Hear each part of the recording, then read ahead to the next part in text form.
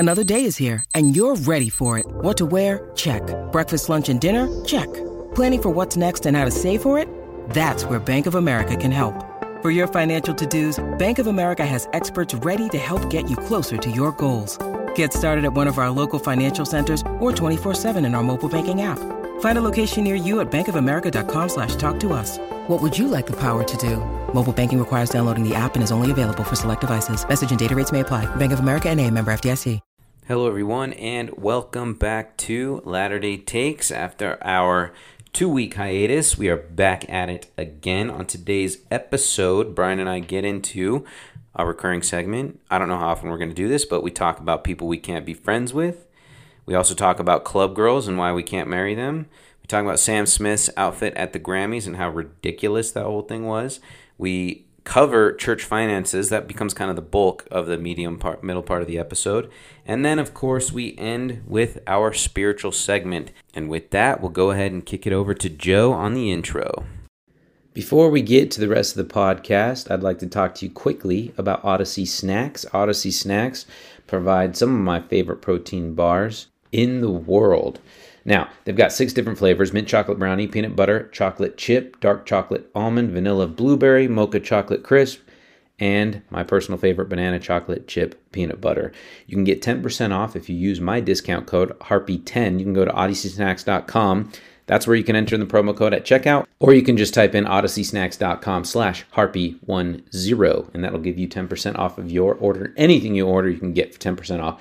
Anyway, just want to share with you how much I love these. They've got a great prebiotic in them that kind of just helps you with the digestive tract, all that stuff. They're great with the macronutrients, a good amount of fat, carbs, and protein across the board. They're great for feeling satisfied. They're great for eating and then working out, or working out and then eating. I'm a big fan of these bars. They don't get you bloated. That's the big, amazing part of this. Anyway, it's odysseysnacks.com/harpy10, or you can enter in Harpy, HARPEY10 at checkout, and you'll get 10% off.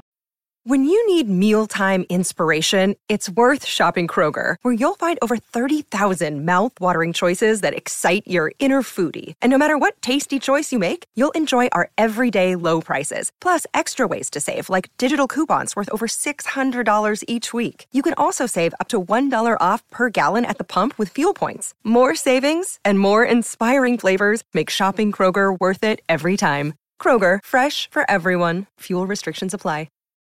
Mormons are really nice people. Totally nice. They are the best cult. Have you ever, under the influence of alcohol, questioned the teachings of the Mormon Church? Well, these Mormons are so nice. Everybody's so nice. Everybody's so nice in Utah. They're all Mormon, right? Yeah. So they're not drinking, and they're like not cussing. They're like, Slovis, you stink. I'm afraid it was the Mormons. Yes, the Mormons were the correct answer. Because God loves Mormons and he wants some more. Shout out to the Latter-day Saints. New backdrop. All right. We are back, everybody. Brian's feeling nice and sexy about his backdrop. What do y'all think? It's better than yours, dog. Yeah, I don't have one. Not yet. We'll get there, though. You said you wanted to get a sign, though. Yeah, I want to get a podcast sign of our logo, our new logo, which we have unveiled officially. Inspired by none other than your sister, Brittany Peterson. Brittany Harper Peterson. No. Oh, she didn't keep the maiden name? No. Oh, she nixed it. She kept her middle name. Yes. See, my sisters didn't have middle names, and they kept their. That must be a Utah thing, dog. Because that's the second time I've heard that. We're not a Utah family, though. Like, this all happened outside of Utah when my sisters were born. I'm serious. Okay, you're right. Touche. I'm just saying. Right. I'm not ashamed of being from Utah. I love being from Utah. It's not about that. I'm just saying. Maybe it's a Utah thing. I would bet it's probably more likely a Mormon thing, if you want to call it that. Which I feel better calling that Mormon and not, it's a member of the Church of Jesus Christ of Latter-day Saints thing. It's like a Mormon thing because that's like culture. That's cultural Mormon. We could still call it culture Mormons, maybe. I don't know. Which, by the way, I was literally about to correct you. Yeah, there you go. Two peas in a pod. Oh man! So I wanted to get an on-air sign, dog. I was gonna put one like right here, just on air. Yeah, and then that'd be sick. That'd be really But, sick. Because no, we will go. I'll We let will you go do that. full video. We will go full video at some point. Get a YouTube thing going. Yeah. Get an email thing going. Oh, people can write in at some point. But anyway, so I was gonna say though, real quick. Do you remember when President Nelson gave that talk on the appropriate name of the church and referring to it as its full name? Do you remember what the promise he gave? We're not at the spiritual segment yet, but like it's still pretty significant. He said, if you adopt that, like if you like embracing that and calling it the Church of Jesus Christ of Latter-day Saints, or I am a member, and we kind of go away from the Mormon thing because we're making it more about Christ. He said, we'll have blessings come down on us, upon us, the likes of which have never been seen. I mean, that's a hell of a promise from a prophet. I completely agree. There was I'd be another curious one if that I anybody's read. experienced that. There was another one that I read that was like that from another talking about something, and I can't remember what it was. You know what? He might have been talking about temples. He might have been talking about temples. It might, for some reason, it sounds like Christofferson, maybe, but I'm not sure there. Yeah. Or was it another talk by President Nelson? Is that what you're saying? No, it was another talk by President Nelson. Yeah, because I read it. Oh, gotcha. It was part of my reading list. Oh, cool. Yeah. Well, so how you been, man? How was your week, Harper? Harper, how was your week? I got sun, dude, out in freaking Costa Rica. Little trip skis. Yeah, dude, it was actually, Costa Rica's a cool spot. It's unique, kind of. I mean, I've never been that far south before. It's like, it's the second lowest country in Central America, I believe, right? It's right above Panama. And just below Panama is Colombia, which is the top of South America. So, pretty low down there. Really cool. Hiked the volcano, swam at the top of the volcano where the water is collected. That's mind-blowing. You told me about that, I go, what? Yeah. So explain this. So first things first, it was not an easy hike, and me and my buddies did it in Tivas. Freaking idiots, man. 5 miles, and it was very mountainous, very jungly. You know, like you're going up, you're kind of bouldering half the time, and get to the top, go down just a little bit farther. It's a dormant volcano, which, by the way, I have a cool little thing that I explored yesterday that's not really spiritual, but I'll share it here in a second. The water collects there at the top where it erupted. It erupted 3,500 years ago. There's 2 volcanoes in this place. It's called La Fortuna. The big one is Volcano Arenal, spelled Arenal, so like arenal, if we were to pronounce it in English. And this one, I can't remember what it was called, but it last erupted, like I said, 3,500 years ago, and it's basically an offshoot of Arenal. But yeah, it hasn't erupted, and it just now is a lake at the top of the volcano that you can go swim in. It's cold water. It's not warm, so it's which makes me feel a little more comforted. If it was warm, I'd feel like I was at the beginning of Dante's Peak. Those two people that skinny dip and then get boiled alive. I wouldn't have tested the waters, quite literally, if that were the case. But yeah, so that was cool. And what's funny is at the time, I didn't even realize we were in the volcano. Like I thought it was like some lake that was like just where water collected on like the side of the mountain or something. But it was a big lake. I had pictures that you probably saw. But it wasn't until like the next day when my 2 buddies were like, I was like, so where was the actual volcano? And they're like, what do you mean? I was like, well, like where did it like fire off from? Like, was it just like over the ridge where we were? And they're like, are you an idiot? Like, we were in it. We were in the volcano. Like, where it erupted is now where there is water that we swam in. And I was like, are you kidding me? And then I like, at the time, I was like, wait, that's like really cool. That's like, what we did was awesome. And I didn't even realize that. And they're like, wow, okay, dude, why did we bring you on this trip? No, it wasn't like that. It was fun. But when I realized it the next day, it was pretty funny. So that was cool. Well, yeah, because that's the whole thing with me was like, I was like, wait, you said you swam in a volcano, and I go, what? Yeah. And it was just a collection of rainwater, though, correct? Like, am I? Yeah. Okay. Yeah, it wasn't the cleanest water, that's for sure. And it's the one. It's the on your Instagram, it's the one where you're feeding the monkey, right? Slapping the monkey? Yeah. There was no slapping of the monkey going on. If that monkey tried to steal my food, I'd slap it. All right, that's fine. You can do that. That's the only way. That's the only scenario in which that is acceptable. But it was definitely coming for our food, dude. Fed a monkey on the beach, a little spider monkey. Those things were like demanding. You could tell, like they were. Once like, you feed an animal, you're the problem. Okay, you're the problem. Maybe you can't be feeding these. You need to teach them how to fish, not feed a man a fish. Life rule, according to Harper. Never pass up an opportunity to feed a monkey. I'm going to call that life rule 167. All right, well, now the next person that comes through is going to be, forced to give their food. And what if they don't have enough food for the little monkey? Well, then they missed out. That's a bummer. But I'm working on this life rule, like where I'm going to rival Jordan Peterson. Life rule, rules for life. My brother-in-law? Number 167, never pass up an opportunity to feed a monkey. And people are going to be like, what's the analogy for that? And it's like, it's not an analogy. It's actually just a good idea. So anyway, chilling on the beach with monkeys, which like it was their territory. You could tell that they felt that way. So that's why they're like, it's like they were mob bosses coming in, like, you owe me something. You're in my world now. So what are you going to give me? And then there were like raccoons doing the same thing. It was pretty wild. Costa Rica's a funny place, man. They had trash pandas there. Yeah, well, maybe. I don't know. Trash pandas? Oh, I mean, well, I don't know if they were full-on raccoons. Like, I don't know. They might have been a variation. But, yeah, same thing. You're right. Okay. They looked like them, that's for sure. I'm a big fan of trash pandas. Sounds like it.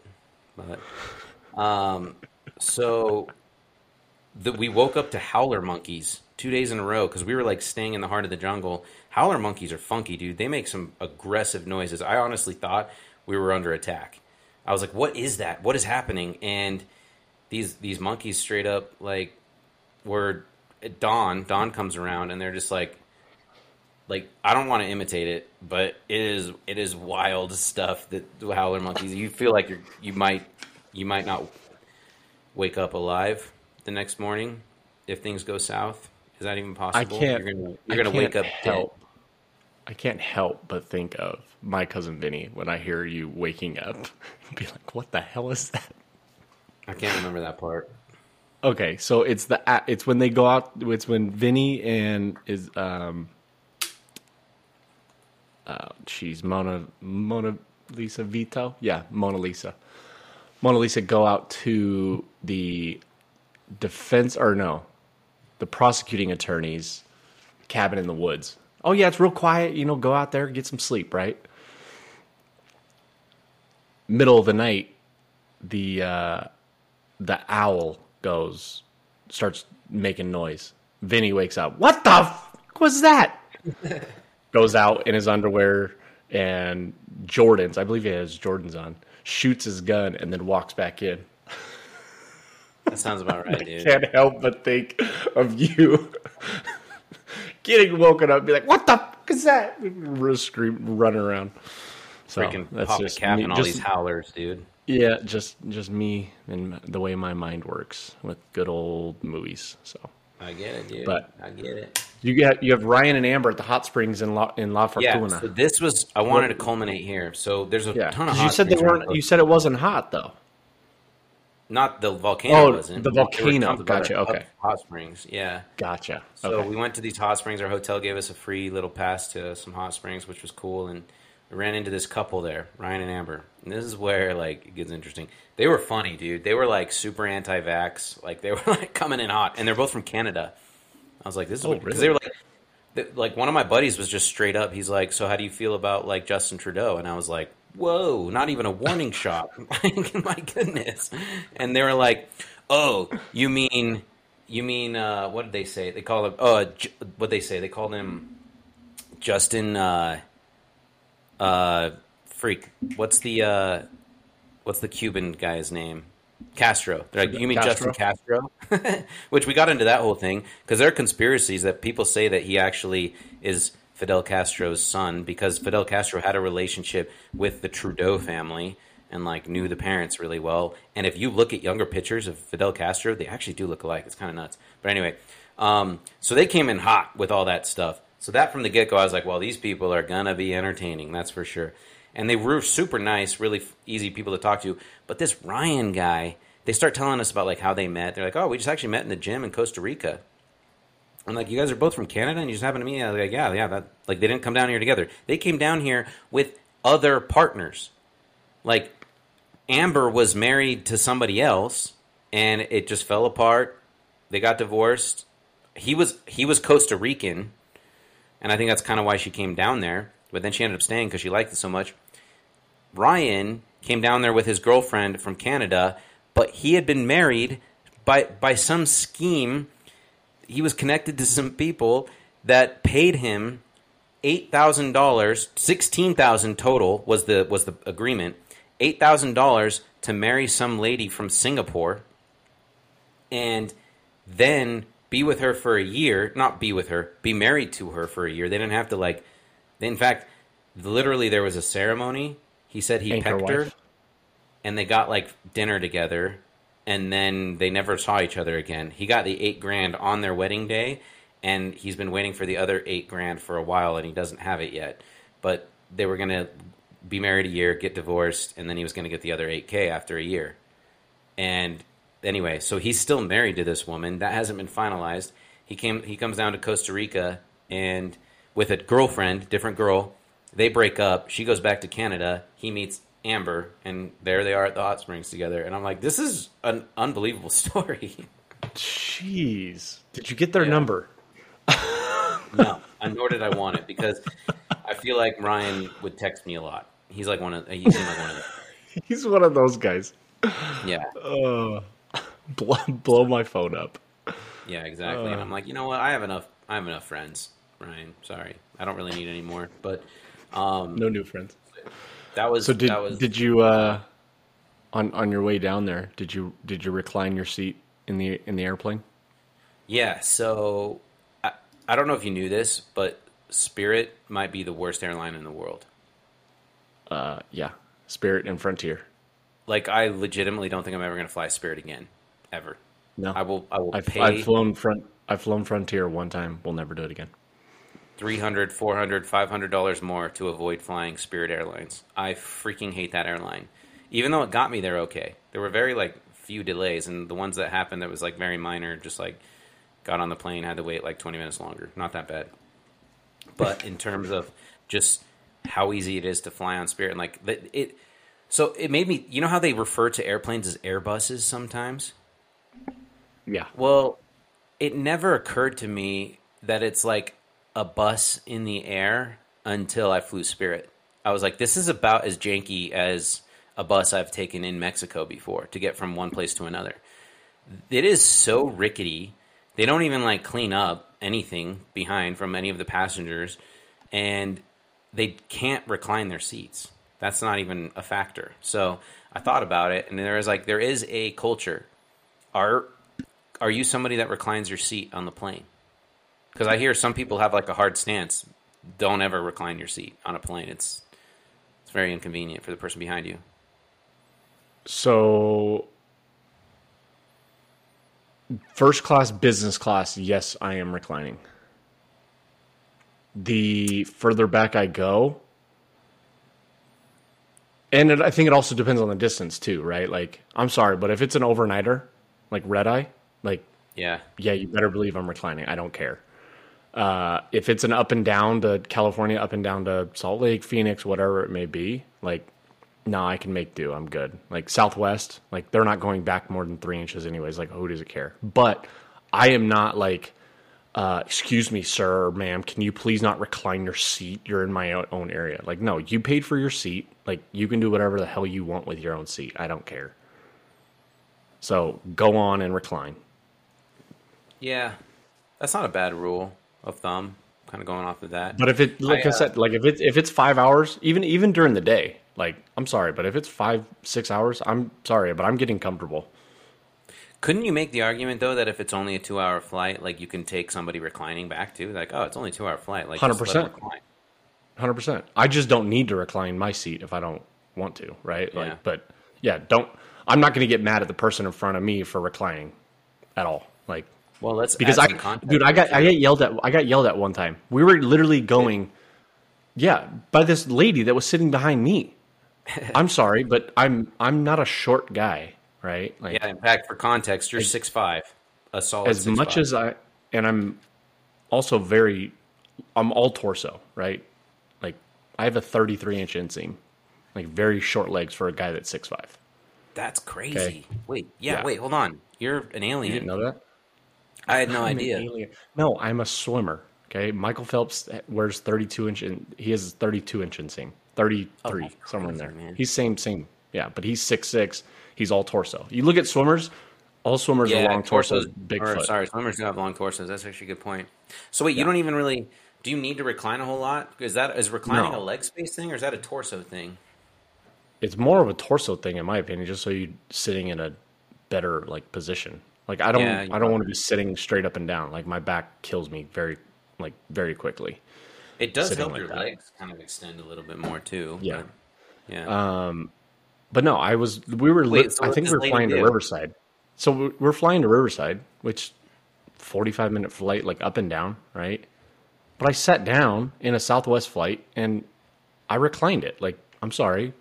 And this was probably, 12, 15 years ago, easily. But I leaned back and she's like, "Excuse me, can you please move your seat up?" And I go, "No way." What? I go, "What?" She goes, "I don't have any room back here." I go, "We're on a and I just didn't even say anything because it was an older lady. I was just like, okay, whatever. So I immediately pulled my seat up. I was like, I'm not even dealing with this. My dad leaned over and goes, "You can do whatever you want. You recline your seat if you want." I go, "I'm fine. I'm not even dealing with it." I was like, it's literally a 45-minute flight. Who cares? Because that's just the way I am. Like, I don't care. People want to be mad at the world. Like, by all means, go ahead. I don't care. But yeah. And this lady was all of 5'5". Oh yeah. Well, like, I mean, she was probably her mid-50s. She had some gray hair, but like, yeah, like, lady, you're on Southwest. Sorry, they stuff you in like sardines. Southwest is the high end, low end, the high end of the low end, right? Like Southwest, Frontier, Spirit, like those are definitely like all in the same category. But Southwest is by far the nicest. Why do I feel like Southwest is kind of expensive to fly though? Really not? No, I mean, you can get those, dude. Those want to get away tickets are money. Those are like $100. I've flown Southwest, believe it or not. You live in Salt Lake and you've never flown Southwest? Yeah. Man, we got to get you out more. I mean, I don't think that's the issue, but maybe. Regardless, whatever. Interesting, reclining in an airplane. I don't know where I fall on that. I think I'm pro reclining because you're kind of like, listen, we're all uncomfortable. Here's the way I look at it. If someone reclines back on me, I'm like, yeah, this sucks, but it's their seat. Right. Well, and see, my thing is like, if you recline, that means I can use your seat as a headrest because it's closer now. Wait, do you put your head at the top of their seat? Yes. Just on the back. So like, I'll just like lean there. Quite the reach, man. I feel like it's interesting. Not when you're all torso, dude. Yeah, good point. Yeah. Really good point. So you're a 33-inch inseam, but a 35-inch torso? No, this includes your head. So let's see. Yeah. No. Hold on. You are 77 inches roughly. So if your inseam is 33, your torso is going to be like, I don't know, 44. Well, no, it's not, because that's just your torso, not your head. But anyway. Oh yeah. All right. Yes, I am half and half. I am half and half. Wow. How about that? That's pretty wild. Yeah. Okay. Well, you've got. We'll cover what Charles Barkley said during the All-Star game in a second. But you got back to the mound, dude, on Saturday. You're back in, and Coach Harper is back in his office and back on the mound. So we had an inter-squad. We were supposed to have a game against a scrimmage game against another team here in town. And we ended up rescheduling because we were supposed to have rain and terrible weather on Saturday. we ended up scrimmaging, getting through it. Some of the guys that I had pitching threw too many pitches in their first inning, and I wanted the bottom half of the sixth inning to be thrown. And I'm sitting there probably in like the fifth inning, and I'm like, maybe I do want to throw today. It's like I just randomly have these thoughts sometimes, like if I want to get back on the mound, and I'll do it every so often in the bullpen, but just to like screw around, do things, because I miss it, right? Like I don't miss the grind of it, but I miss playing the game, obviously. But yeah, the guy that threw the bottom half of the fifth inning threw too many pitches, and I was like, okay, well I'm going to throw the bottom of the sixth. So I had one of the older brothers of a current player go up to our coach's office press box area and grab my glove, bring it back down, start warming up on the mound. I threw like all of 5 or 6 just fastballs, just playing catch, and then threw, normal 8 pitches. So I had 13. And I think about this because I've done this before, even in Pro Bowl too, when I wouldn't throw all day long until they called my name to go get hot. And that would be my first time throwing that day. And those outings always went pretty decent. But the fact that I haven't thrown my breaking ball in in 3 years since September of 2019. Right? And explain to everyone what a breaking ball is. So I throw a slider, right? There's sliders and curveballs, right? So I throw a slider. Those are breaking balls, yeah. Because it breaks its direction, essentially. I don't know if that's why they call it that, but yeah, it just changed. Like it goes from one direction to another, breaking. Yeah, it's more of it's just a breaker. Yeah, I don't know, but just baseball terminology. But normally, like the last thing to be developed is a breaking ball, right? Even when you haven't thrown it in forever, like it takes time to be able to throw it again. Yeah. Long story short, ended up facing 3 hitters, comebacker, and then 2 punchies with my slider. I don't know what that means. Comebacker and 2 punchies. 2 strikeouts. A comebacker, the hitter hit the ball back to me, so I threw it to first base. One scoring at home, a 1-3 put out. And then struck out the next 2 guys. Is this another rookie situation we have going for us? Are you gonna be? Like... I don't know, man. It felt good though.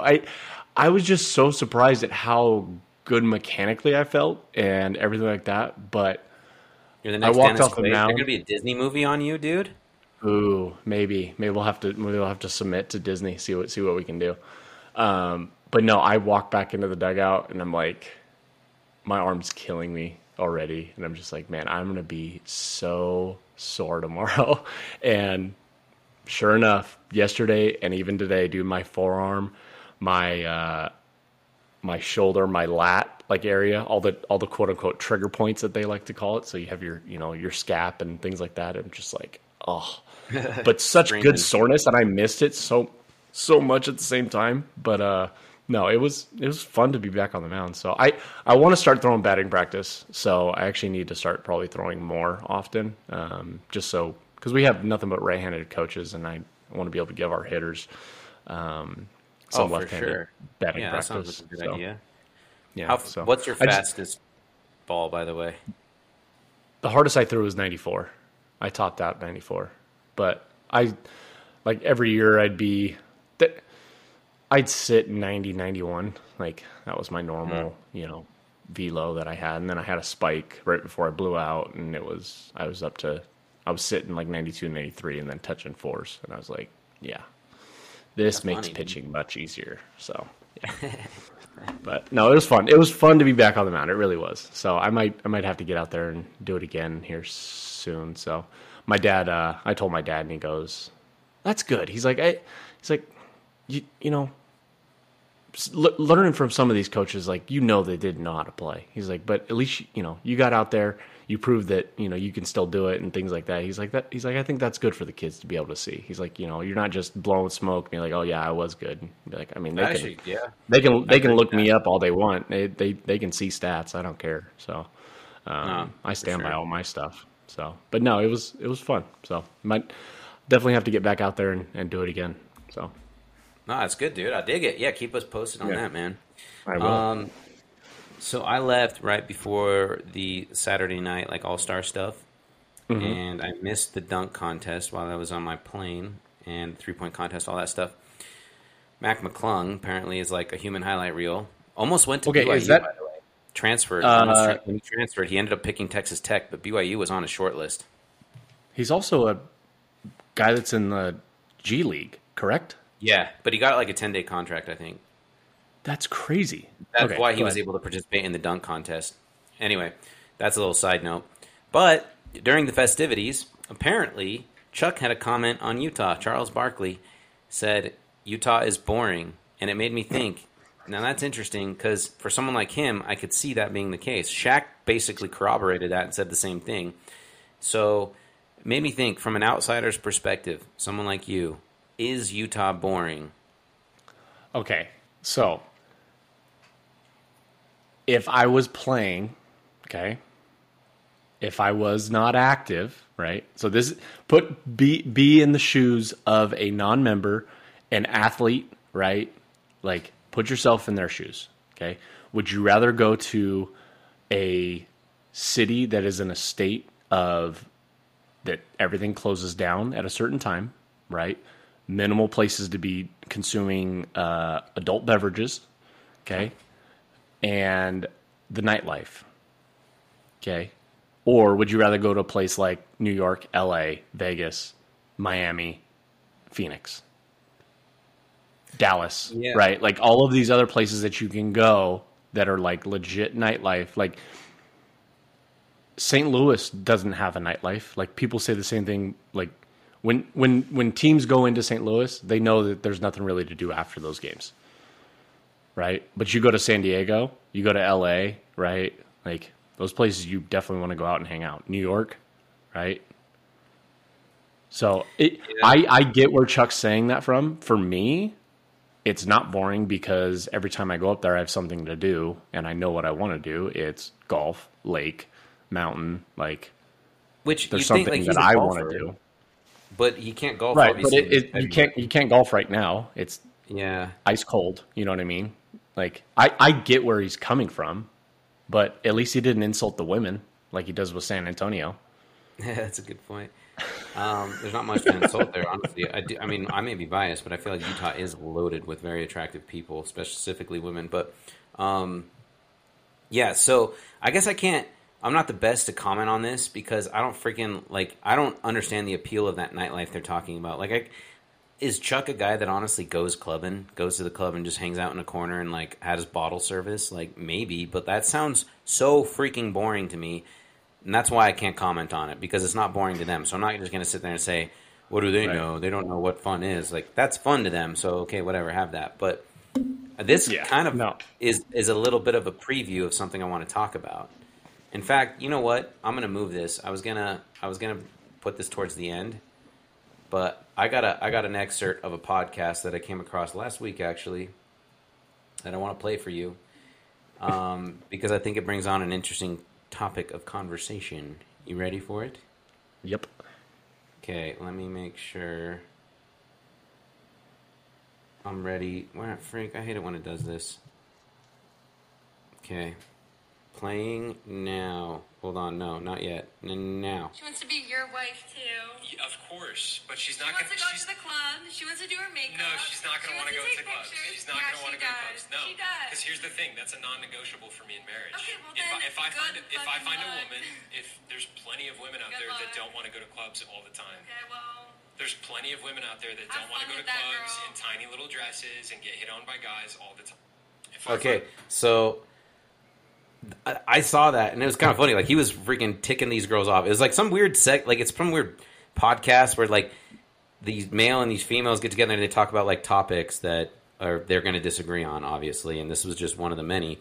But this was a little excerpt that came out. And he's like, no, like, my wife isn't going to be the one that goes clubbing. Like, that's not who I'm going to marry. She's not going to go into tiny dresses, wear tiny dresses, get hit on by guys, all that stuff. And I was looking at that and I'm like, that's an interesting topic conversation because I can relate to this, dude. Like, and here's the thing. This is not my critique of being like, oh, these girls, like, I don't want to marry them. With that said, they don't want to marry me. So it's kind of this nice mutual non-relationship that we have. And I kind of wanted to throw this your way. Like, could you marry a girl? And this is especially a guy coming from Vegas where the nightlife is huge. Like, you know, a lot of people that go there just for the nightlife. Could you marry a girl that is all about the club life, you know, putting on the special dress, going to clubbing, partying? And this is going to get me in trouble. I know this. It seems a little contradictory to me, being a member of the church and wanting to go do that. Like, and by all means, if anybody that's hearing this that disagrees vehemently, I want to know, where am I wrong? Because I could be, and I'm willing to accept that. But let's talk about this, because I don't understand the appeal at all, because it is engaging in a lot of debauchery openly. It's not an environment that I want to be in at all. What do you think?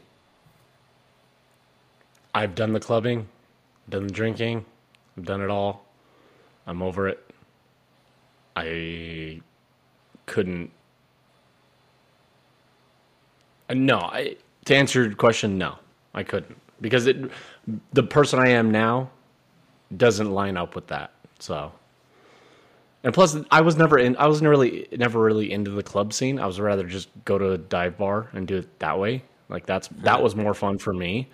I've been to a handful of clubs, but it's like, dude, like I can't do it. And I don't get people that do it like non-stop stuff. And I'm just like, ugh.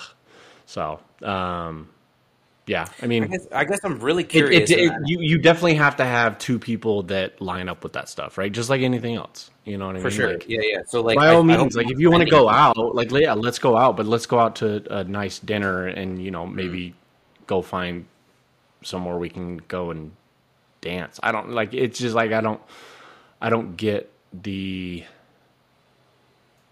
going on the club and just raging, like techno lights, all that. I'm just like, ugh, you know, okay. Let me ask you this. Do you have any like DJs or something of that like genre that you would actually want to go see them perform? Like a Tiesto, okay. So that changes. That changes. Like a Steve Aoki, or you know, a Lil Jon, or you know. By the way, do you know Steve Aoki's dad is like started Benihana? Really? And his like half sister is like a famous actress. Like the family is like crazy successful. But anyway, yeah, like Steve Aoki. That has a little bit more purpose to me. I guess the ultimate question is, what's the reward for going out and clubbing? For anyone, this isn't just limited to girls that I wouldn't want to marry. This is anyone, right. Any guy friends of mine that like doing it. Like, I don't understand what the reward is. If you're going to see a DJ, that holds a little bit more substance in terms of the reward, right? Because you're going to see someone perform. Yeah, I think that's the only way I would probably go back out. But like, again, I don't need to. You know what I mean? I don't have any DJs desire, like I don't have any desires to go and see that at all. Is it just an excuse to like go up to random people and like dance with them and like get to know them and like, I don't know. Dude, you can't talk in there. You literally can't because the music is so loud. Do a lot of people just like, is their goal to get like super turnt for lack of a better word? I mean, the only way I would go back down there is if my buddy was having a bachelor party or something like that. And all my friends are married, besides you. Yeah. And me. We've got a handful. There's a handful of us. Going to be a bunch of singles going to Lake Powell later this year. But anyway. Heyo! Okay. Well, let's venture on into new territory. Let's did you see Sam Smith's outfit at the Grammys, dude? The black trash bag. Dude, he looked like Missy Elliott. Please tell me you know this reference. I don't. I can't think of it. Missy Elliott has a music video, and I'm gonna find it, and I can't remember. I've got to find it now. But yeah, Missy Elliott has a music video where she is dressed up in basically the exact same thing. And this was when Missy was bigger, right? But basically just this big black trash bag. And that's what he reminded me of, dude. Like, absurd. So I couldn't help but think, and this is a little bit of what his face looked like to me. Because for those that don't know what we're talking about, like, somebody made some meme about like him walking around, because what it is like his arms and his legs are blown up to like balloons, like they're like these balloons that he's walking with, and he looks like a freaking moron. And somebody made the reference like that's like me when I'm robbing a dollar store or something like that. Like I can't remember what the meme actually said, but I couldn't help but looking at his face. I felt like I was watching Arrested Development. Tobias, specifically, when he shows up because he's getting involved in the Blue Man stuff, right? And he thinks he has a gig to appear to a Blue Man group where it's like Feeling Blue, and it turns out, so he thinks it's a Blue Man group thing, and it turns out that it's actually a depressed men's group. And he shows up at the end, geez. And he goes up to the podium, and he's covered in all blue, and he's like, well, I feel like a fucking idiot. I felt like that was Sam Smith, where he's like, this seemed like a good idea at the time, but now that I find myself in the spotlight and I'm walking around and it's hard to walk, I feel like a freaking idiot. Like, that's what I couldn't... Yeah. That's honestly kind of what Sam Smith's face looked like. Yeah, no, I completely agree. So, the music video is Missy Elliott, The Rain, Super Duper Fly, official music video. Here is the screenshot. I'm about to send it to you just so you can see it. Yeah, I got to see this. I mean, it's literally spot on, bro. Like, literally spot on. Here we go.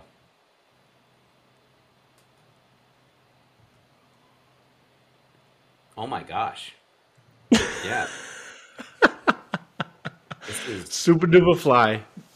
I can't stand the rain. That one, yeah.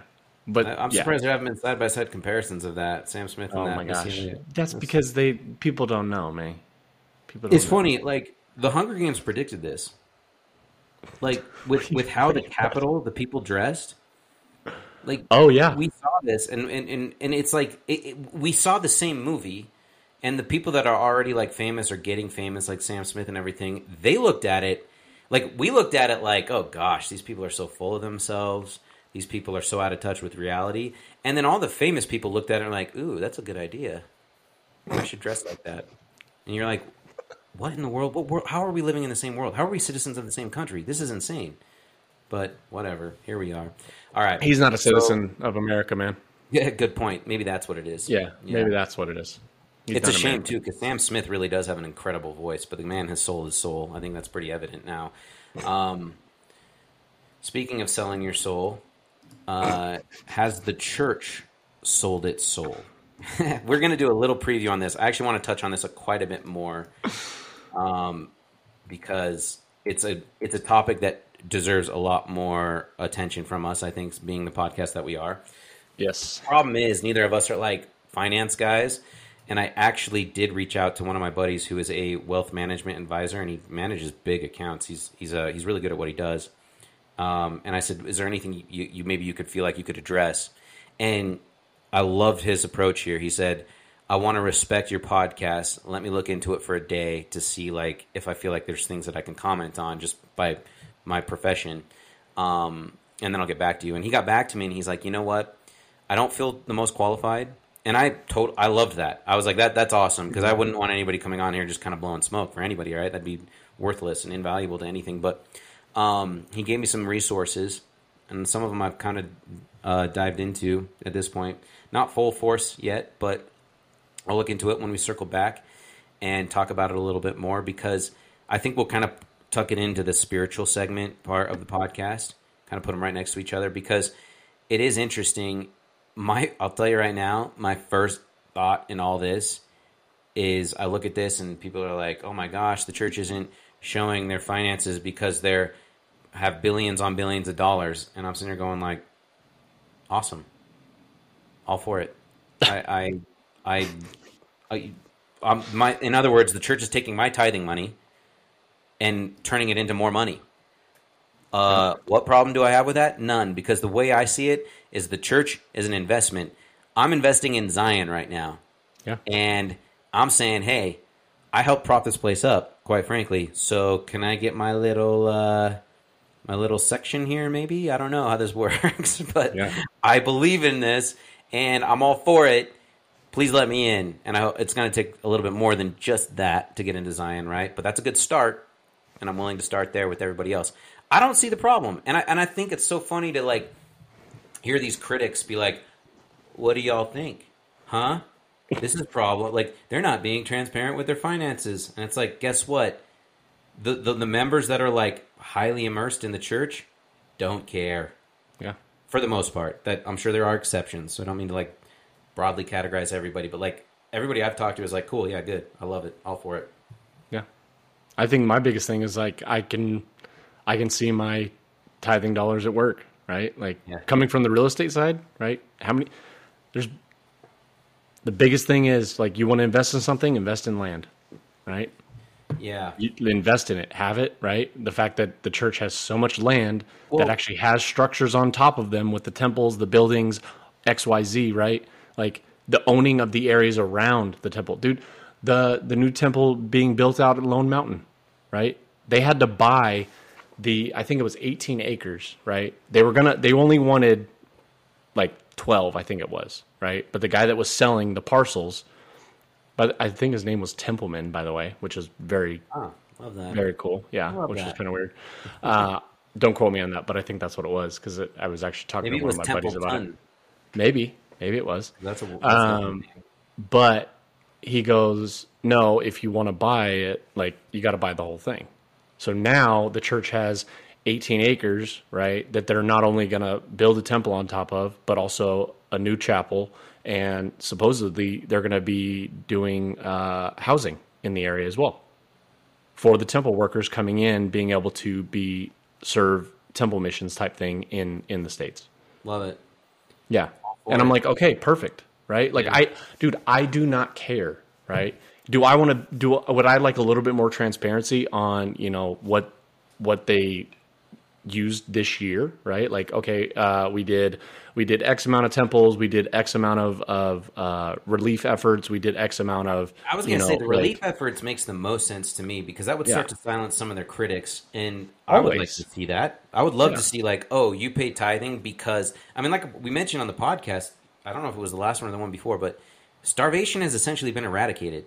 People still die of starvation, but not en masse if it's not due to government tyranny and like withholding and like political reasons and all that stuff. People don't die of starvation anymore. And I would imagine the church has a lot to do with that because, in fact, I have a rant that I'm going to get to here in a second, but I liked your point where it's like, yeah, buy land. It's a good investment, but it's two-sided. Not only is it a good investment to have because land always increases in value for the most part, right, over time, obviously. Yeah. But the other side of that is, so we own land from the government that is ours as a church, that if we need a safe refuge, we have it. Yep, 100%. And that's what it all comes down to, right? Like, does everybody that is a member of the church, own their home, own the land that it sits on? No. A lot of people rent. A lot of people, are living in dwellings with other family members, right? Like, it happens. Right? Like you own your townhome, right? But do you own the land that it sits on? Yeah. And like, with you know what I mean? Like it's just, so 100%, it's a refuge, right? We're building up Zion. We're able to provide for mass amount of people in any given area. Yep. And it's not going to be infringed because that is our area. We own it as a member of the church, as an investor. Right, as an investor, quote unquote. I kind of look at it as that. Like we're all investors in this. Yeah, because we believe in the church's mission. We do.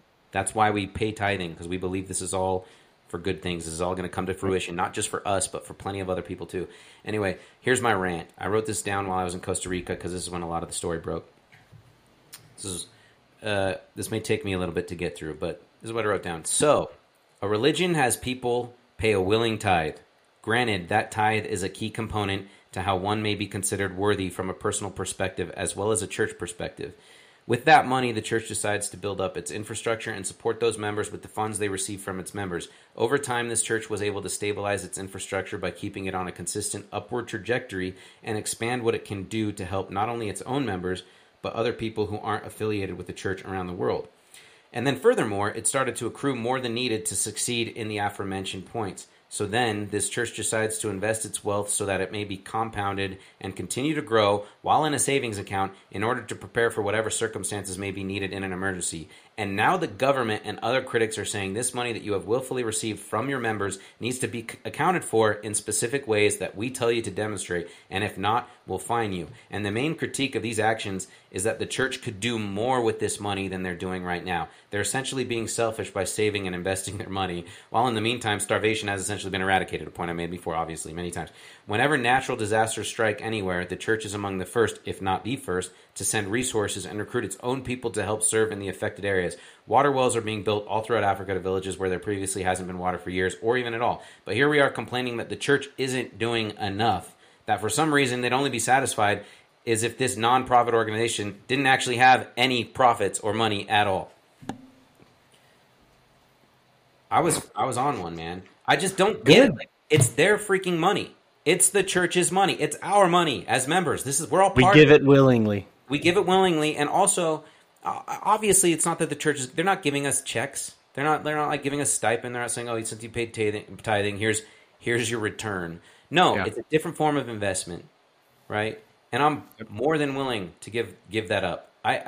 This whole, and even I don't even necessarily need more transparency. Maybe call me. I don't either. I'm just saying, if there's something that could be done that I wouldn't mind. I 100% would like a little bit of transparency. That's it. I don't need that though. It's not like, oh, I'm not paying my tithing this year or this month because I don't have transparency on what's going on.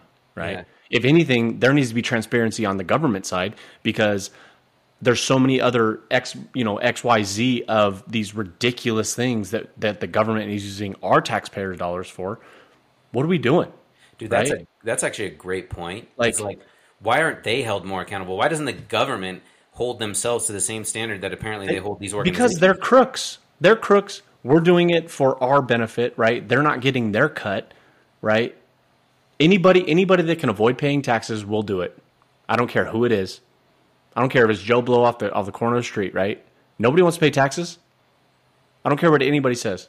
And I will lump in with everybody. You're telling me that you wouldn't want your 30% back in your pocket for paying taxes? I would. Yeah. I'd want to keep 30% of my money instead of going to the government that I don't know what they're using it for. Yeah. And you'd be mentally insane to say that you would, oh no, I'm going to give my 30% to the government. It's hard to disagree. That's just my opinion. Like, I do understand that, like, a lot of people still will say, like, we need to support, like, certain... The problem is that, like, you and I are more... But let me pick that. Yeah, let me give my money to the church that I know that they're going to use it for.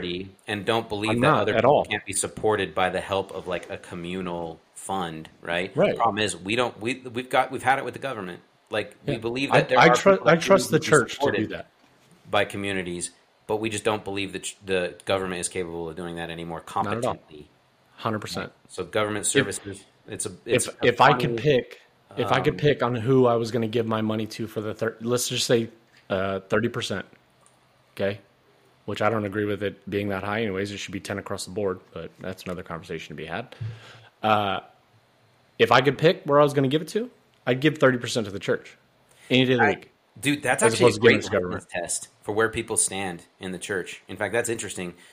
If you had to give taxes to an organization, who would you rather give it to, the church or the government?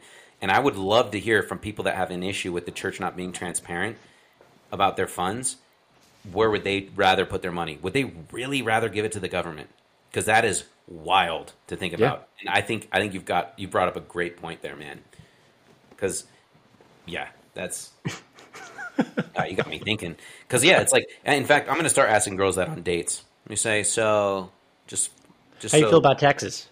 Just want to know, like, if you could choose the 30% that you had to pay in taxes, if you could give it to the church or the government, which one do you choose? If they say government, this date is over, and if you'd like to split the check, I'm down. Let's go Dutch. I love it. Yeah, I don't know. By the way, do you know what the fine came down to? You probably do. Have you heard? It was $4 million from the LLC, and the church paid $1 million. Yeah, so let's to get the government off their back. So essentially, here you go. Here's $5. Well, so this is what it was, from what I understand, from what I gathered, is the church established these shell companies. They got bad information from a consulting firm, which is why that LLC, that consulting firm that you mentioned, had to pay 80% of the fine. Yeah. Because even the government was like, yeah, okay, clearly like there was some miscommunication there. You guys thought you could do something you didn't have to. And all the church was saying was, listen, if we don't have to tell everybody what we do with every single dime that we spend in the church, we'd rather not. And that makes sense because you've got a lot of bad actors that are just going to scrutinize every move no matter what. No matter what. And guess what? We live in an imperfect world. So even organizations that the church does prop up in the name of doing good things may have some cracks in them. And if somebody discovers that, they'll say, oh, guess what? The church donated to this organization, and it ended up being part of a bigger scam, whatever. They didn't do it. It's like you can't win in that situation. So I understand the church saying, maybe we don't want to tell everybody where every single dime goes. How do we get around that? This consulting firm comes in and says, well, you can establish these shell companies, and you could put money in these companies, or whatever they are. I don't even know if they'd call spread it out, diversify type thing. That's what it seemed like to me, at least. And it was to say, if you can then say, we don't have $30 billion as a church, we have, within these individual companies, they add up to $30 billion. But since those companies, or whatever they're called, are lower than a certain threshold, you don't have to report it anymore. That was the bad consulting, which is why the SEC says, okay, clearly you got some bad advice here. $5 million for, by the way, a multi-billion-dollar asset organization, and the fine is $5 million. That should tell you right there that even the SEC was like, this is really a big non-issue, a big nothing burger. So just pay the $5 million. We're good. Oh, by the way, you don't even have to pay the $5 million. You should probably get most of that from the people that you got the bad information from, because we understand that this happens and whatever. It is what it is. Let's move on. Exactly. So it just goes to show this whole thing is ridiculous. But it's low-hanging fruit for the critics. It's low-hanging fruit for everybody that's looking for an excuse to say, I have issues with the church, and I'd rather live my life the way I want to live it as opposed to the way the church structure tells me I should live it. So here we go. Exactly. Which is sad, and it's terrible, but that's the world we're living in. Yep. No doubt. All right, man. Well, we covered all the topics we wanted to talk about, but we do have one more segment we've got to mention. Because this actually turned out to be one more or two more. Because we got to do at least one spiritual thought. Oh, we'll get there. That's not the segment. I can do mine. Sorry, okay. Sorry. That's the end. That's a closing segment. Okay. We'll get to that for sure. But this got pretty good, man. People loved the feedback about the segment that we're going to do now. Which I don't know if we'll do it every podcast, but we'll do it a lot. People we can't be friends with. What do you got? Do you want to go or? Well, I've got two on the list. So you have one. You do one, I'll do one, and then you do your other one. All right. The one that I want to start with is the non-quarter guys. I don't even know what this means. And what I say when I say non-quarter guys, okay? All of my friends, okay, regardless of their repertoire, okay, quote things, okay, whether it's movies or TV shows, okay, they grab quotes to apply to a life scenario, okay, and they use those quotes as their own, saying within that situation, okay. You have Seinfeld, right? I don't have Seinfeld, right? But I have ridiculous, obscure movies like My Cousin Vinny, Blazing Saddles, Tombstone. Like, I use old movies, I use new movies, right? That's What She Said jokes, right? That's a go-to, okay? Shout out The Office, Michael Scott. Okay? I have got The Office too in my lexicon. Like, that is in my so there's things that me and you line up with. There's things that me and John line up with. John's a very, very good quoter. I will go down fighting and say that I am better than John any day of the week, and he will do the exact same. Casey loves to push my buttons saying that John's better than I am. I go, no, he's not. You love to push my buttons, say that John's better than me. No, he's not. People just like to push my buttons to get me fired up. Yeah. However, that's all. If you don't quote anything, right, or you're just out of the, like, me being able to use my humor of the shows and movies that I've seen, I'm sorry, but we can't be friends. It sounds like you can't be friends with most doctors then. And the reason why is because apparently doctors are too busy to take in all this stuff. Because of the trip I was just on in Costa Rica was with 2 doctors. And no joke, I was saying that. I was like, oh, dude, it's like when this happened in this show or this movie. And these guys, even though they understood it, they were all, one of them pointed out, they're like, man, you got just a wealth of information of movies and stuff like that. And I was like, well, you guys are spending all your time fixing people. I'm just learning social commentary. That's all. But they don't have time to live like us, man. That's all it is. There's something with my brain that when I watch something, the one time I'm going to be able to grab a couple things that they say, it's the second and third time that I start locking in. I'm like, okay, well, that's absolutely hilarious. So I got to like save that. And I just have this storage of information. Like my buddy Clay here in town, he goes, I don't get how your brain works like that. He's like, literally, any situation we're in, you pull movie quotes or TV show quotes. I go, I don't know. But he does the exact same thing, but he does rap songs. I'll say something, and he'll go and finish a line in a rap song. And I go, what? And he goes, this song, da-da-da, by so-and-so. And I go, okay. Like, but I appreciate that, right? Like, dude, you're still quoting something, right? Yeah. Like, you're giving me something. Yes, like you're pulling your old experiences into what's going on currently, and I absolutely love it. So, well, there is value there, right? The reason why we do that is to form relationships where it's like, oh, we're obviously not the first people to have experienced this. So, right. Like that's why people have mentioned this before, and it's manifested itself before in The Office or Seinfeld, right? Seinfeld is so unbelievable relatable, especially when it comes to dating. But, all right, so mine. I decided, and this is an easy one. In fact, I think you'd be hard-pressed to find anybody that listens to this podcast that would disagree with this one. So I'm curious what everybody thinks. We're in Costa Rica, and apparently Europeans love to travel to Costa Rica. Well, when you're on the beach, guess what male Europeans are all about?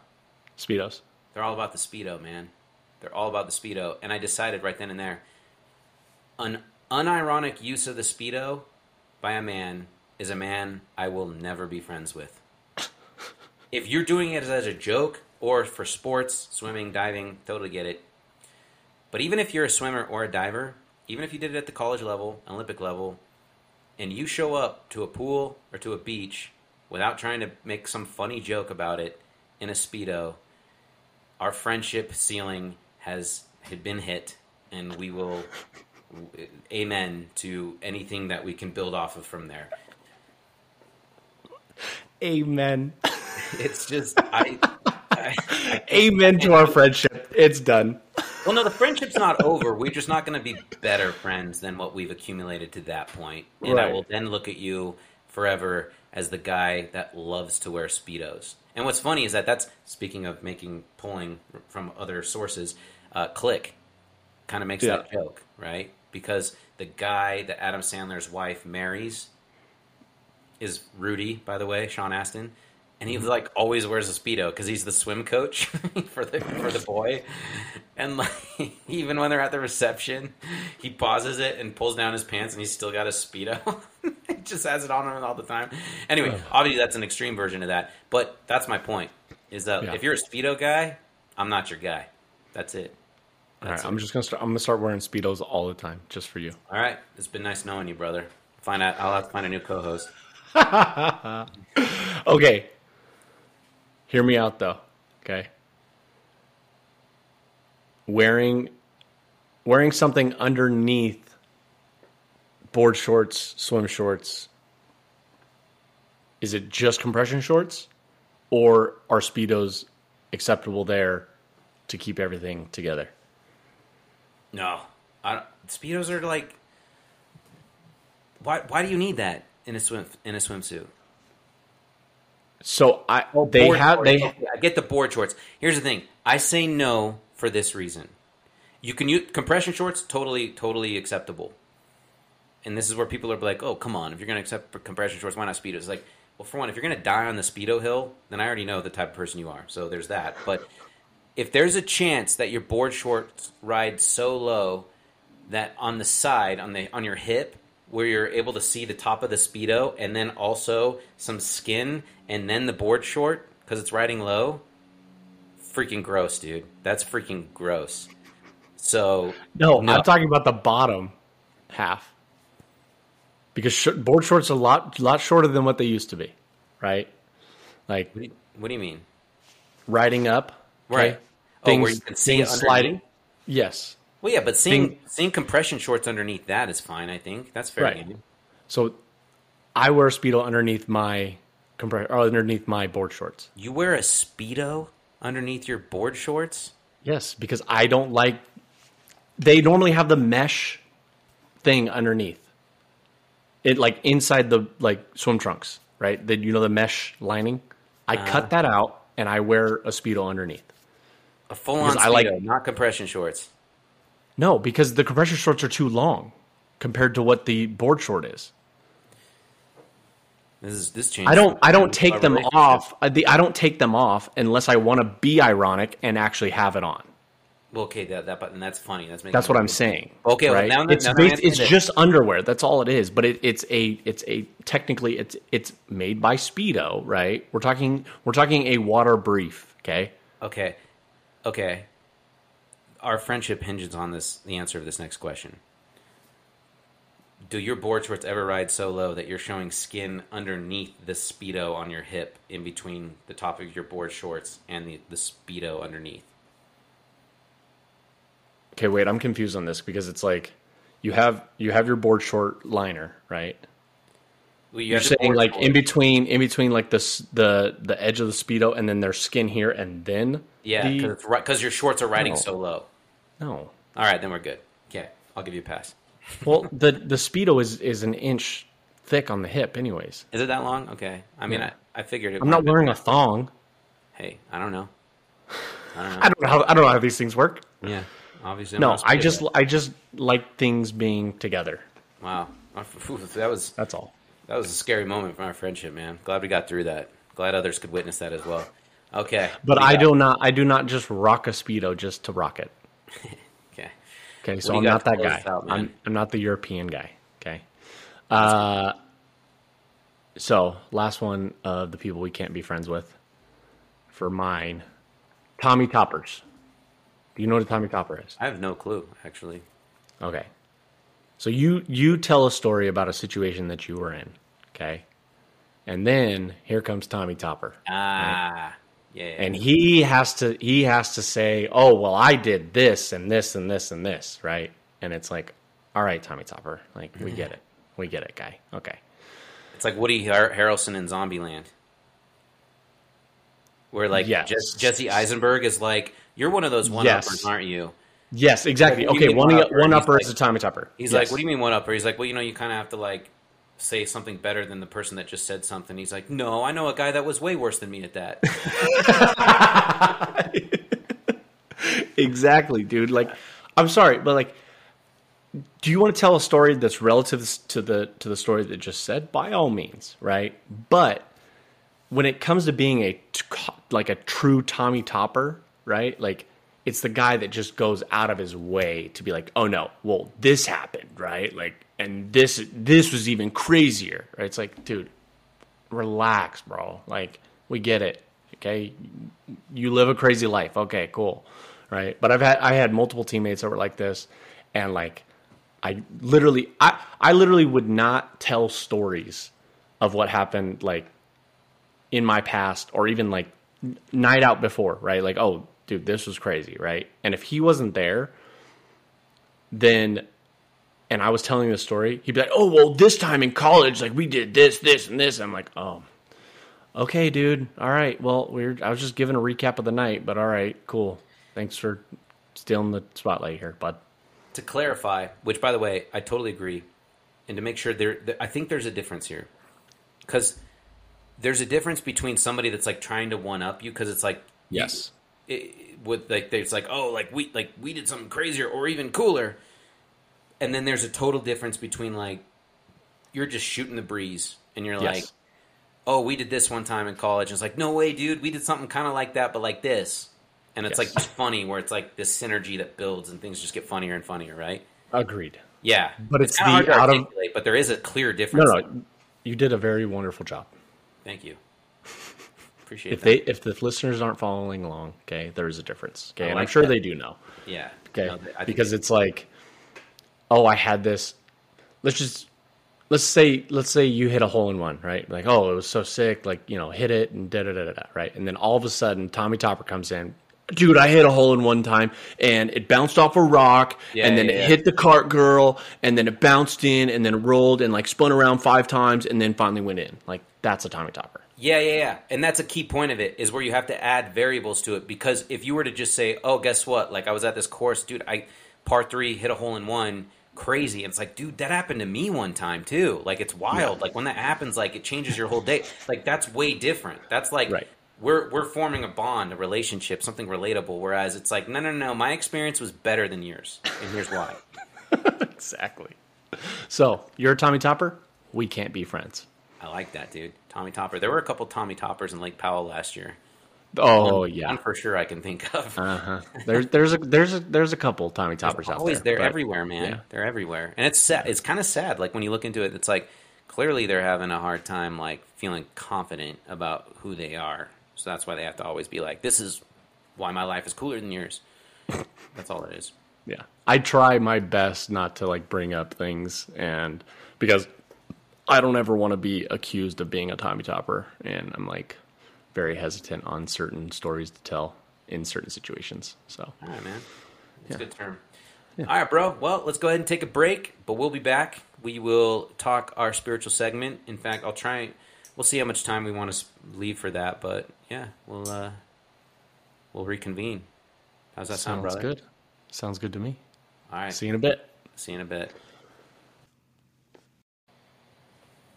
Harper and Harper in the morning.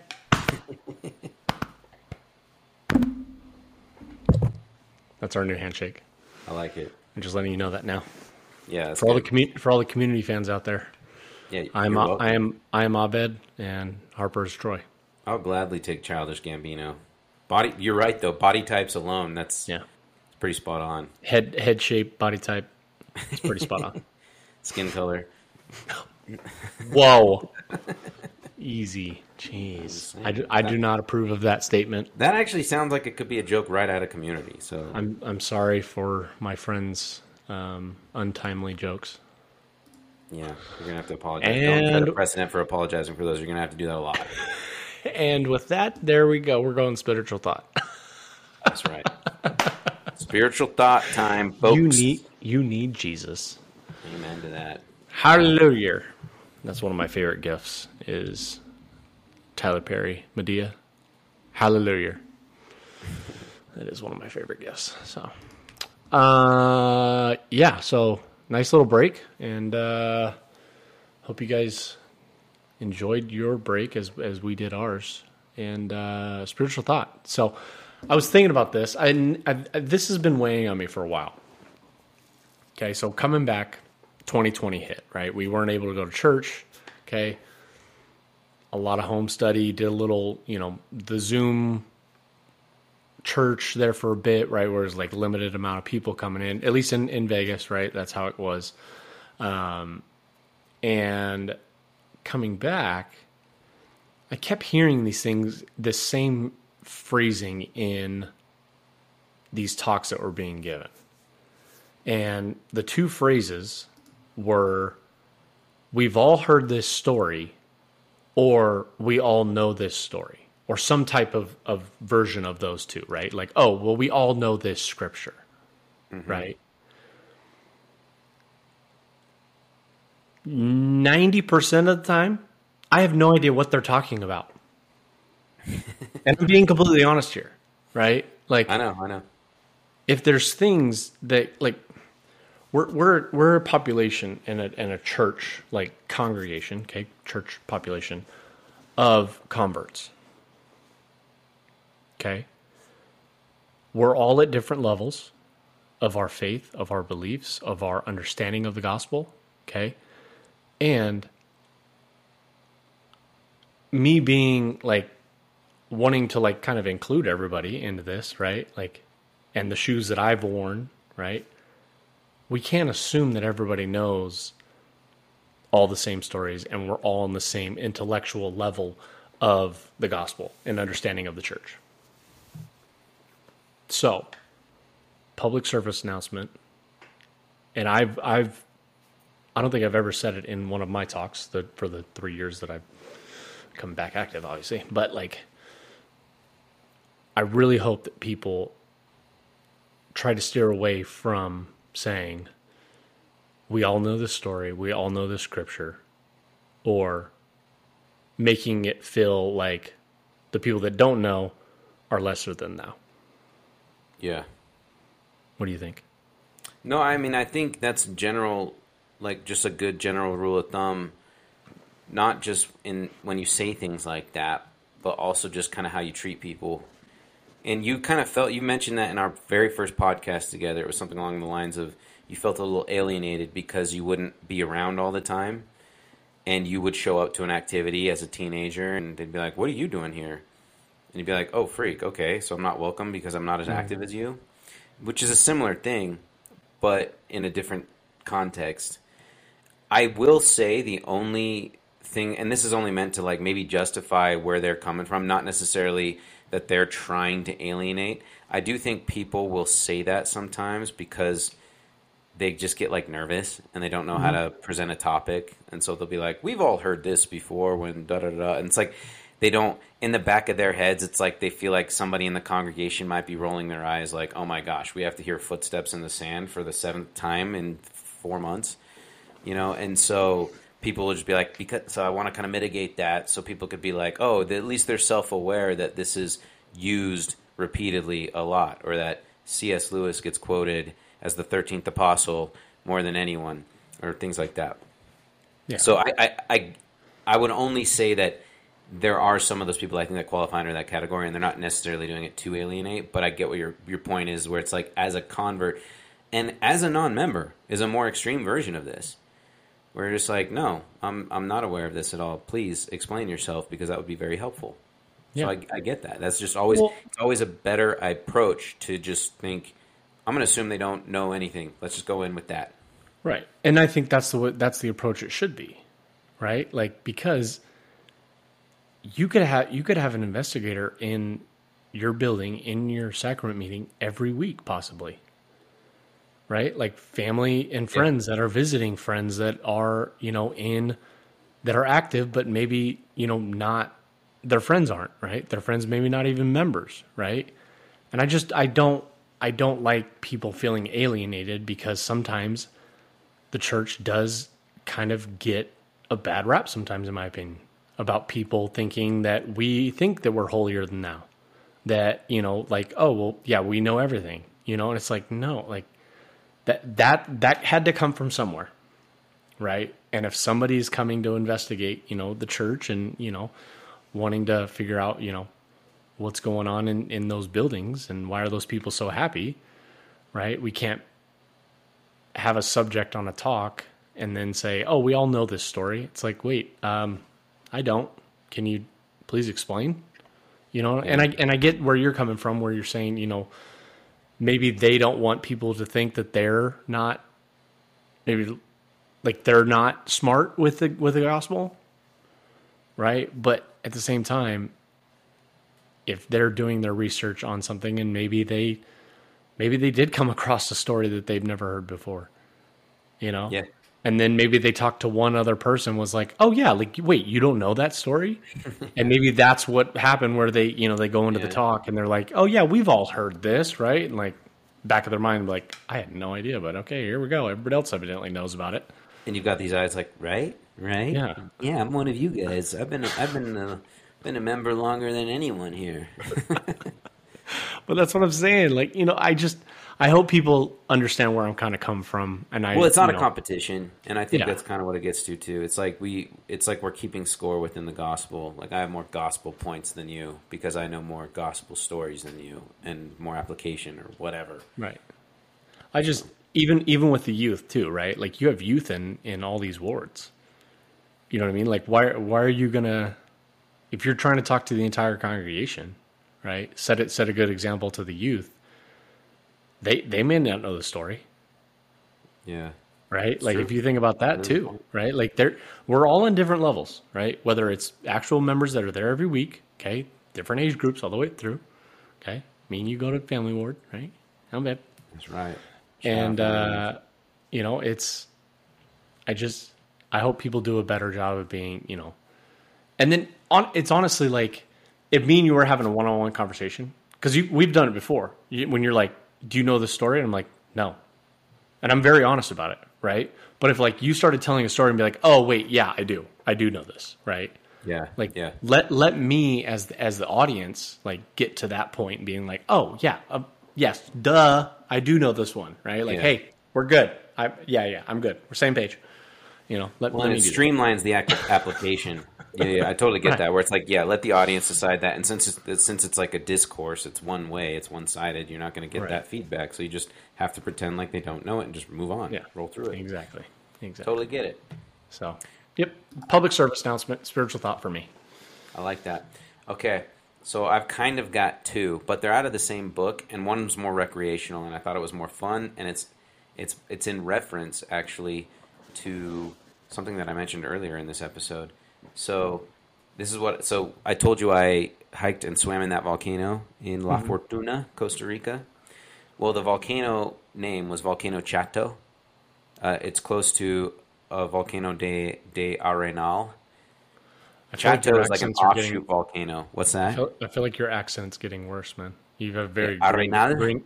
There you go. Give me the good accent, okay? I don't want the gringo version, okay? Así es, cuate. Así es. Okay. So we were talking about it, me and my buddies, because we looked, and I mentioned this in the podcast earlier, that Volcano Chato, the one we hiked and swam in, hadn't erupted for 3,500 years, which puts it at around 1500 BC. Well, as we were sitting around eating ice cream, which was a great time, we were just sitting there speculating. What'd you have? It was a shake. It was a combination. Can't remember. It was a very good ice cream chocolate place just in the middle of La Fortuna. Better than Lovitz? I don't know if wait, where was Lovitz? Saturday night in Vegas? Oh, yeah. No, not better than that. That custard's amazing. Shout out Lovitz. That's right. Shout out Lovitz. All right, go ahead. Sorry, I'll stop interrupting. No, you're good. So we were kind of speculating. We're like, wonder like who lived here, right? 1500 BC. And we're like, some people had to have lived here. And I was like, wait a second. Weren't the Jaredites around at that time? So we're looking at it, and I was like, oh, yeah, the Jaredites were here at 2200. They landed in the Americas, right? That's very ambiguous. We don't know where. But in 2200 BC. And that was the extent of what we talked about. Because one of my buddies on the trip was like, I wonder if there's like, he's like, it'd be kind of cool if there was like any even slight reference to a volcano erupting or something like that. And I was like, oh, that is kind of cool to think about. So I thought about that yesterday and did a little recreational study on this. So I went through Ether and I kind of mapped out some things. I had to take some educated guesses. However, they were educated. So it's not like I'm just like whispering into the wind here. So we decided, and this is what I wrote to them, because when I found this out, I was like, this is kind of cool. We decided that Volcano Chato erupted around 1500 BC when the Jaredites were potentially in the area. Granted, it's a stretch to think they were in Costa Rica, but if they were as advanced as the Book of Mormon implies, it's not crazy to think that they stretched at least that far if they landed anywhere in Mexico or more south. The eruption took place in the midpoint of the Jaredite civilization, and the Jaredite civilization went from 2200 to 600 BC, because right around the time that the Nephites landed there, and like the Mulekites were there too, is the last one, I believe, Coriantumr, actually lived with the Mulekites for 9 moons. I think that means months. I can't remember. But anyway, just a little interesting side point. So the midway point in Ether, when the Jaredites... And this is another big leap, because the midway point in Ether, when the Jaredites actually settled, which is chapters 6 to 15. It's like when they land in the Americas is chapter 6, and when they essentially all die off is chapter 15. So it's like, we don't know the BC there. There's no calculation of that in Ether at all. The midway point in that history that we have from Ether is chapter 10 to 11. So this is what I found in chapter 11. It's chapter 11, verse 6. And it says, And there was a great calamity in all the land, for they had testified that a great curse should come upon the land and also upon the people, and that there should be a great destruction among them, such as one as never had been upon the face of the earth, and their bones should become as heaps of earth upon the face of the land, except they should repent of their wickedness. I was like, hey, that's not nothing. Like a great destruction. Their bones should become heaps upon the earth and the face of the land. Like, that's something that a volcano could do, hot lava, all that stuff. Like I said, kind of a stretch, but it was prophesied in Ether right around potentially the time that that volcano might have erupted. Anyway, that's the recreational aspect of the research. I thought that was fun little whatever. That's me nerding out. That's like my seminary version coming out. That's digging in deep, like looking. It's the real life context, right? Like which I love. Tim Ballard, right? With the Lincoln. The Lincoln hypothesis, Washington hypothesis, Pilgrim hypothesis, right? Like those things, like he grabs so much different, like scripture from Book of Mormon to the Doctrine and Covenants, like everything. It's just so cool because it gives you that real world context of what actually could have been happening during the time, or was happening during the time, not could have. I don't know why we're speaking in, fiction terms. But I that makes me remember, like, understand things better when I can put the real world aspect of things. I mean, I asked you the question about the priesthood and when it was missing from the world, right? Oh, yeah. And it coincides with the Dark Ages, Middle Ages, early Middle Ages, all the way to the Enlightenment period. And when Joseph Smith was born, I actually looked at that stuff today. It was weird. But during the Enlightenment period, it literally went right up to like the revolutionary times, because it was like the French Revolution, the English Revolution, the American Revolution, like they all coincided together. But it was like right at the tail end of the Enlightenment period. And then that's when Joseph Smith was born, at the tail end of that, and then into the revolutionary period. That's awesome, dude. Yeah. So it like coincides with all of the, because who are the seven dispensation? What is it? It's Adam, Abraham, Moses, Enoch. Yeah, Enoch is a dispensation like kind of separated from all that. Yeah. And then, Joseph's on there, and there's two more we're missing. Joseph, Christ, and the last dispensation, right? Well, Joseph Smith is the last dispensation. Oh, that's the one you were saying. I thought you were saying Joseph of Egypt. But I guess that's... Oh, wait. Is that part of Abraham's dispensation? Because it goes Abraham, Isaac, Jacob, who becomes Israel, and Israel is the father of Joseph. We're missing a dispensation in there somewhere. We sound like idiots right now. Yeah. Whatever. But again, there's one we're missing. It's okay. Wait, hey, 6 out of 7. Okay, we'll take it. We'll take it. All right, we're good. Okay. Everybody knows this. It's fine. Right? We're the idiots. Let's challenge our listeners to come up with them and put it in the comments with all the dispensations for us. I'm gonna figure it out right now. Okay. Go ahead. So, out of the same book, feel free to interrupt me, by the way, as you find that out. But out of the same book in Ether, I was actually reading some excerpts because I was starting to think about. It was Fast and Testimony meeting yesterday for my ward because state conference is next week or this Sunday. And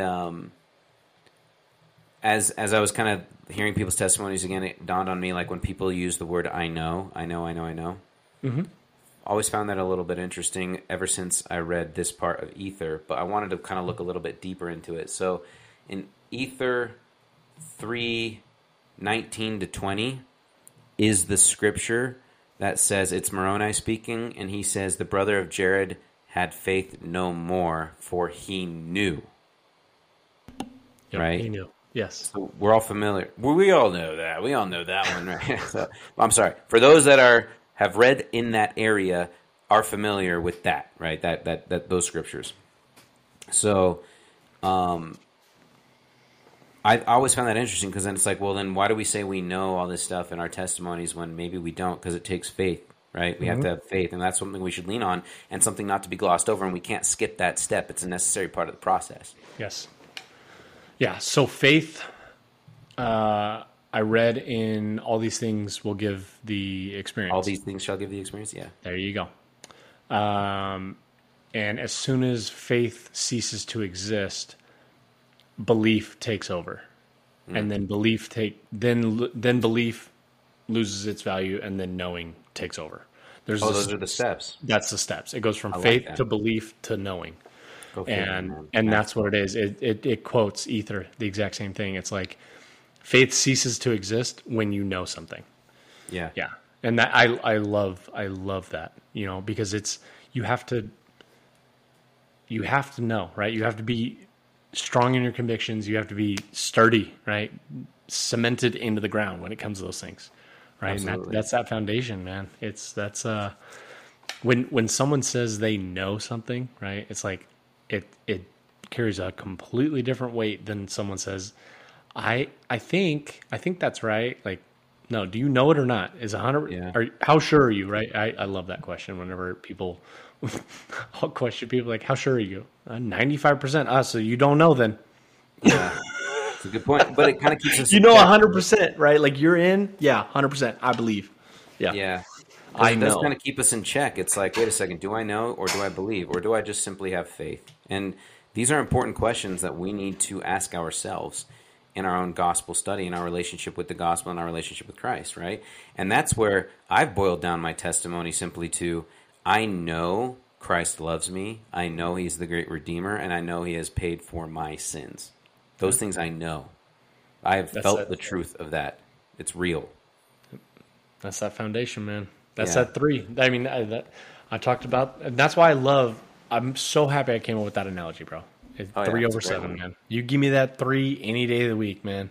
Like, hopefully you're building upon those 3, right? But you have 3 things that you know. You can't waver, man. You can't. It's hard. It's very, very hard to waver. Yeah. Right. If you can always go back on those things, yeah. Yep. Amen to that, man. I love it. So, as I was looking at our favorite app, by the way, because there's a lot more to this. Oh, okay. What's the dispensation we missed? Adam, Enoch, Noah. Noah was it? Moses, Abraham, Noah. Jesus, Joseph Smith. Noah.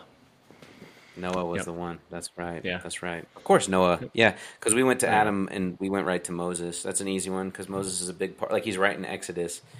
Like Noah happened so quick, but anyway. And then Abraham, Jesus, Joseph Smith. It's number 7. There you go. Yeah. Cool. We all know this.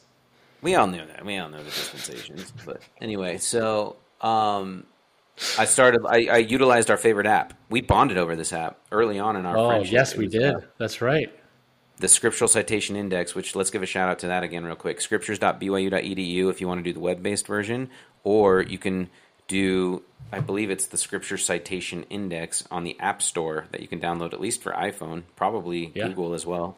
But look into that because it's an amazing reference. If you ever have any questions about any scriptures that you're coming across now, it doesn't have every scripture listed, but it has most, and it definitely has all like the well-known ones, so to speak, like Scripture Mastery and stuff. And you could see any conference talk that has cited these scriptures from like the 1940s, I think, and forward. I think it's even which back is when General Conference like started, papers, I believe. Dude. I think it's all the way back to like the Joseph Smith papers. Well, no, I think there's a gap in there because I've like never seen any from. I don't know when I don't know how consistent General Conference was since like, when the church started, but I think very clearly we had it consistently since like the 40s. Is my guess.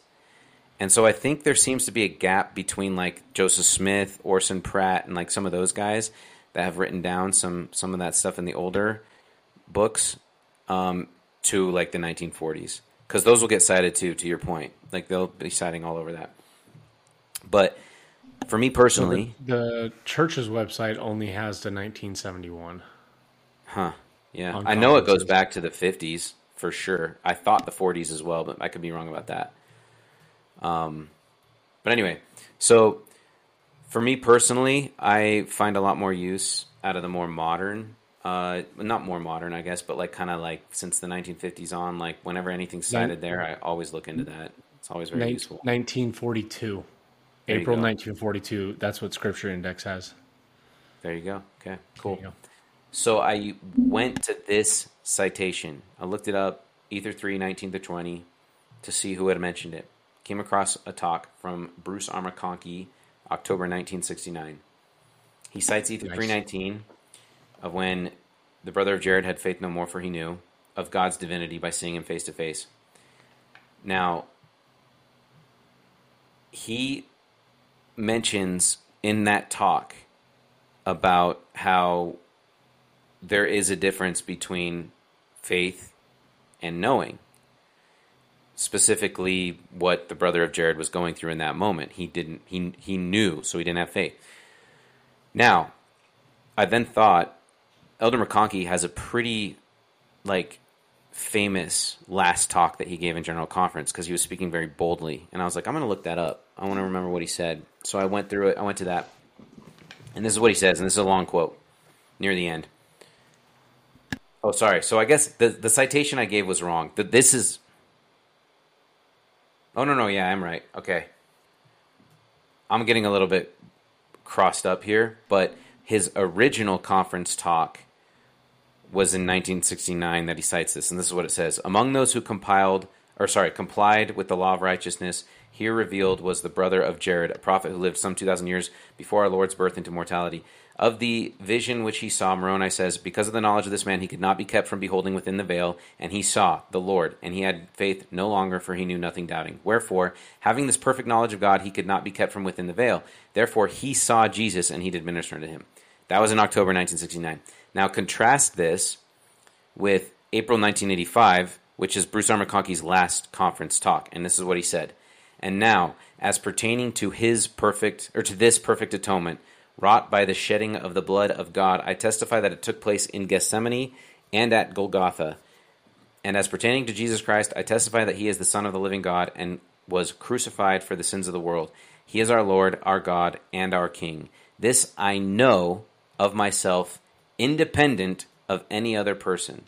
I am one of his witnesses, and in a coming day I shall feel the nail marks in his hands and in his feet, and shall wet his feet with my tears. But I shall not know any better this is how he says it. But I shall not know any better than I know now, that he is God's almighty Son, that he is our Savior and Redeemer, and that salvation comes in and through his atoning blood and in no other way. Very, very powerful talk that he gave just in and of itself. But what I thought was amazing is when you compare that to the talk he gave 16 years prior about the difference between having faith and knowing. And basically when you say you know something, it is because you have witnessed it. And he said specifically, I am one of his witnesses. So from those two comparisons, you can actually make the case that Elder McConkie has witnessed something directly in terms that as it pertains to the atonement, and his relationship with Christ may have been more real than what we ever could have thought. I love seeing you get fired up, bro. Oh my gosh. I absolutely love it, bro. It's so, man. I love it, dude. That's awesome. Yes, 100%. And I just love the fact that you can feel that coming through, man. Oh my gosh. That's so awesome. I love seeing it. Wow. When you're filled with that joy, man, you can't beat it, man. You really can't. Dude, when you make these fire me up, dude. Because I feel the same way, man. And I love the fact that you just, when you get going, man, you get up. It's good to see, man. I love it. Well, couldn't have done it without you, brother. I know, but man, all we can do is support each other, and just everybody in this world. And when people are struggling, we have to be there for them, and you can't deny when you see somebody get fired up like you do with things, and I love to see it, and I hope people can hear that conviction in your voice, because watching you on the video that we got is just like, it fires me up. It really does. I love it. I really do, man. Good I hope stuff. It resonates. I hope it resonates. I hope it does too. And I hope that they can hear it, right? Yeah. Like you can hear your voice, like you can hear the conviction in there, man. Like that's the knowing, right? When you can hear something from a prophet and follow him and let him wait, obviously we need to have our own testimony, right? Mm-hmm. But sometimes you got to lean on other people's testimonies, man. And, prophets are there for us, and the apostles are there for us. Our bishops are there for us, and then all the way down to our friends, right? Sometimes we got to lean on other people. And, I hope people can hear that conviction in your voice and, try and jump 2 feet in like we have. It's such a an abiding joy, right? That we're, gifted when you're consumed by the Spirit. That's a gift from God, that joy, man. So Adam fell that men might be, that men are, that they might have joy. Amen, brother. Well, I think that's a good ending point as much as any other. I hear you. Good stuff, man. Well, I hope everybody enjoyed this episode. It was Harper and Harper in the morning. Telling you, man, we need to put our faces over that GIF. Oh, dude, if you wanna look into that, let's freaking roll. Let's do it. So good. All right, man. All right, dude.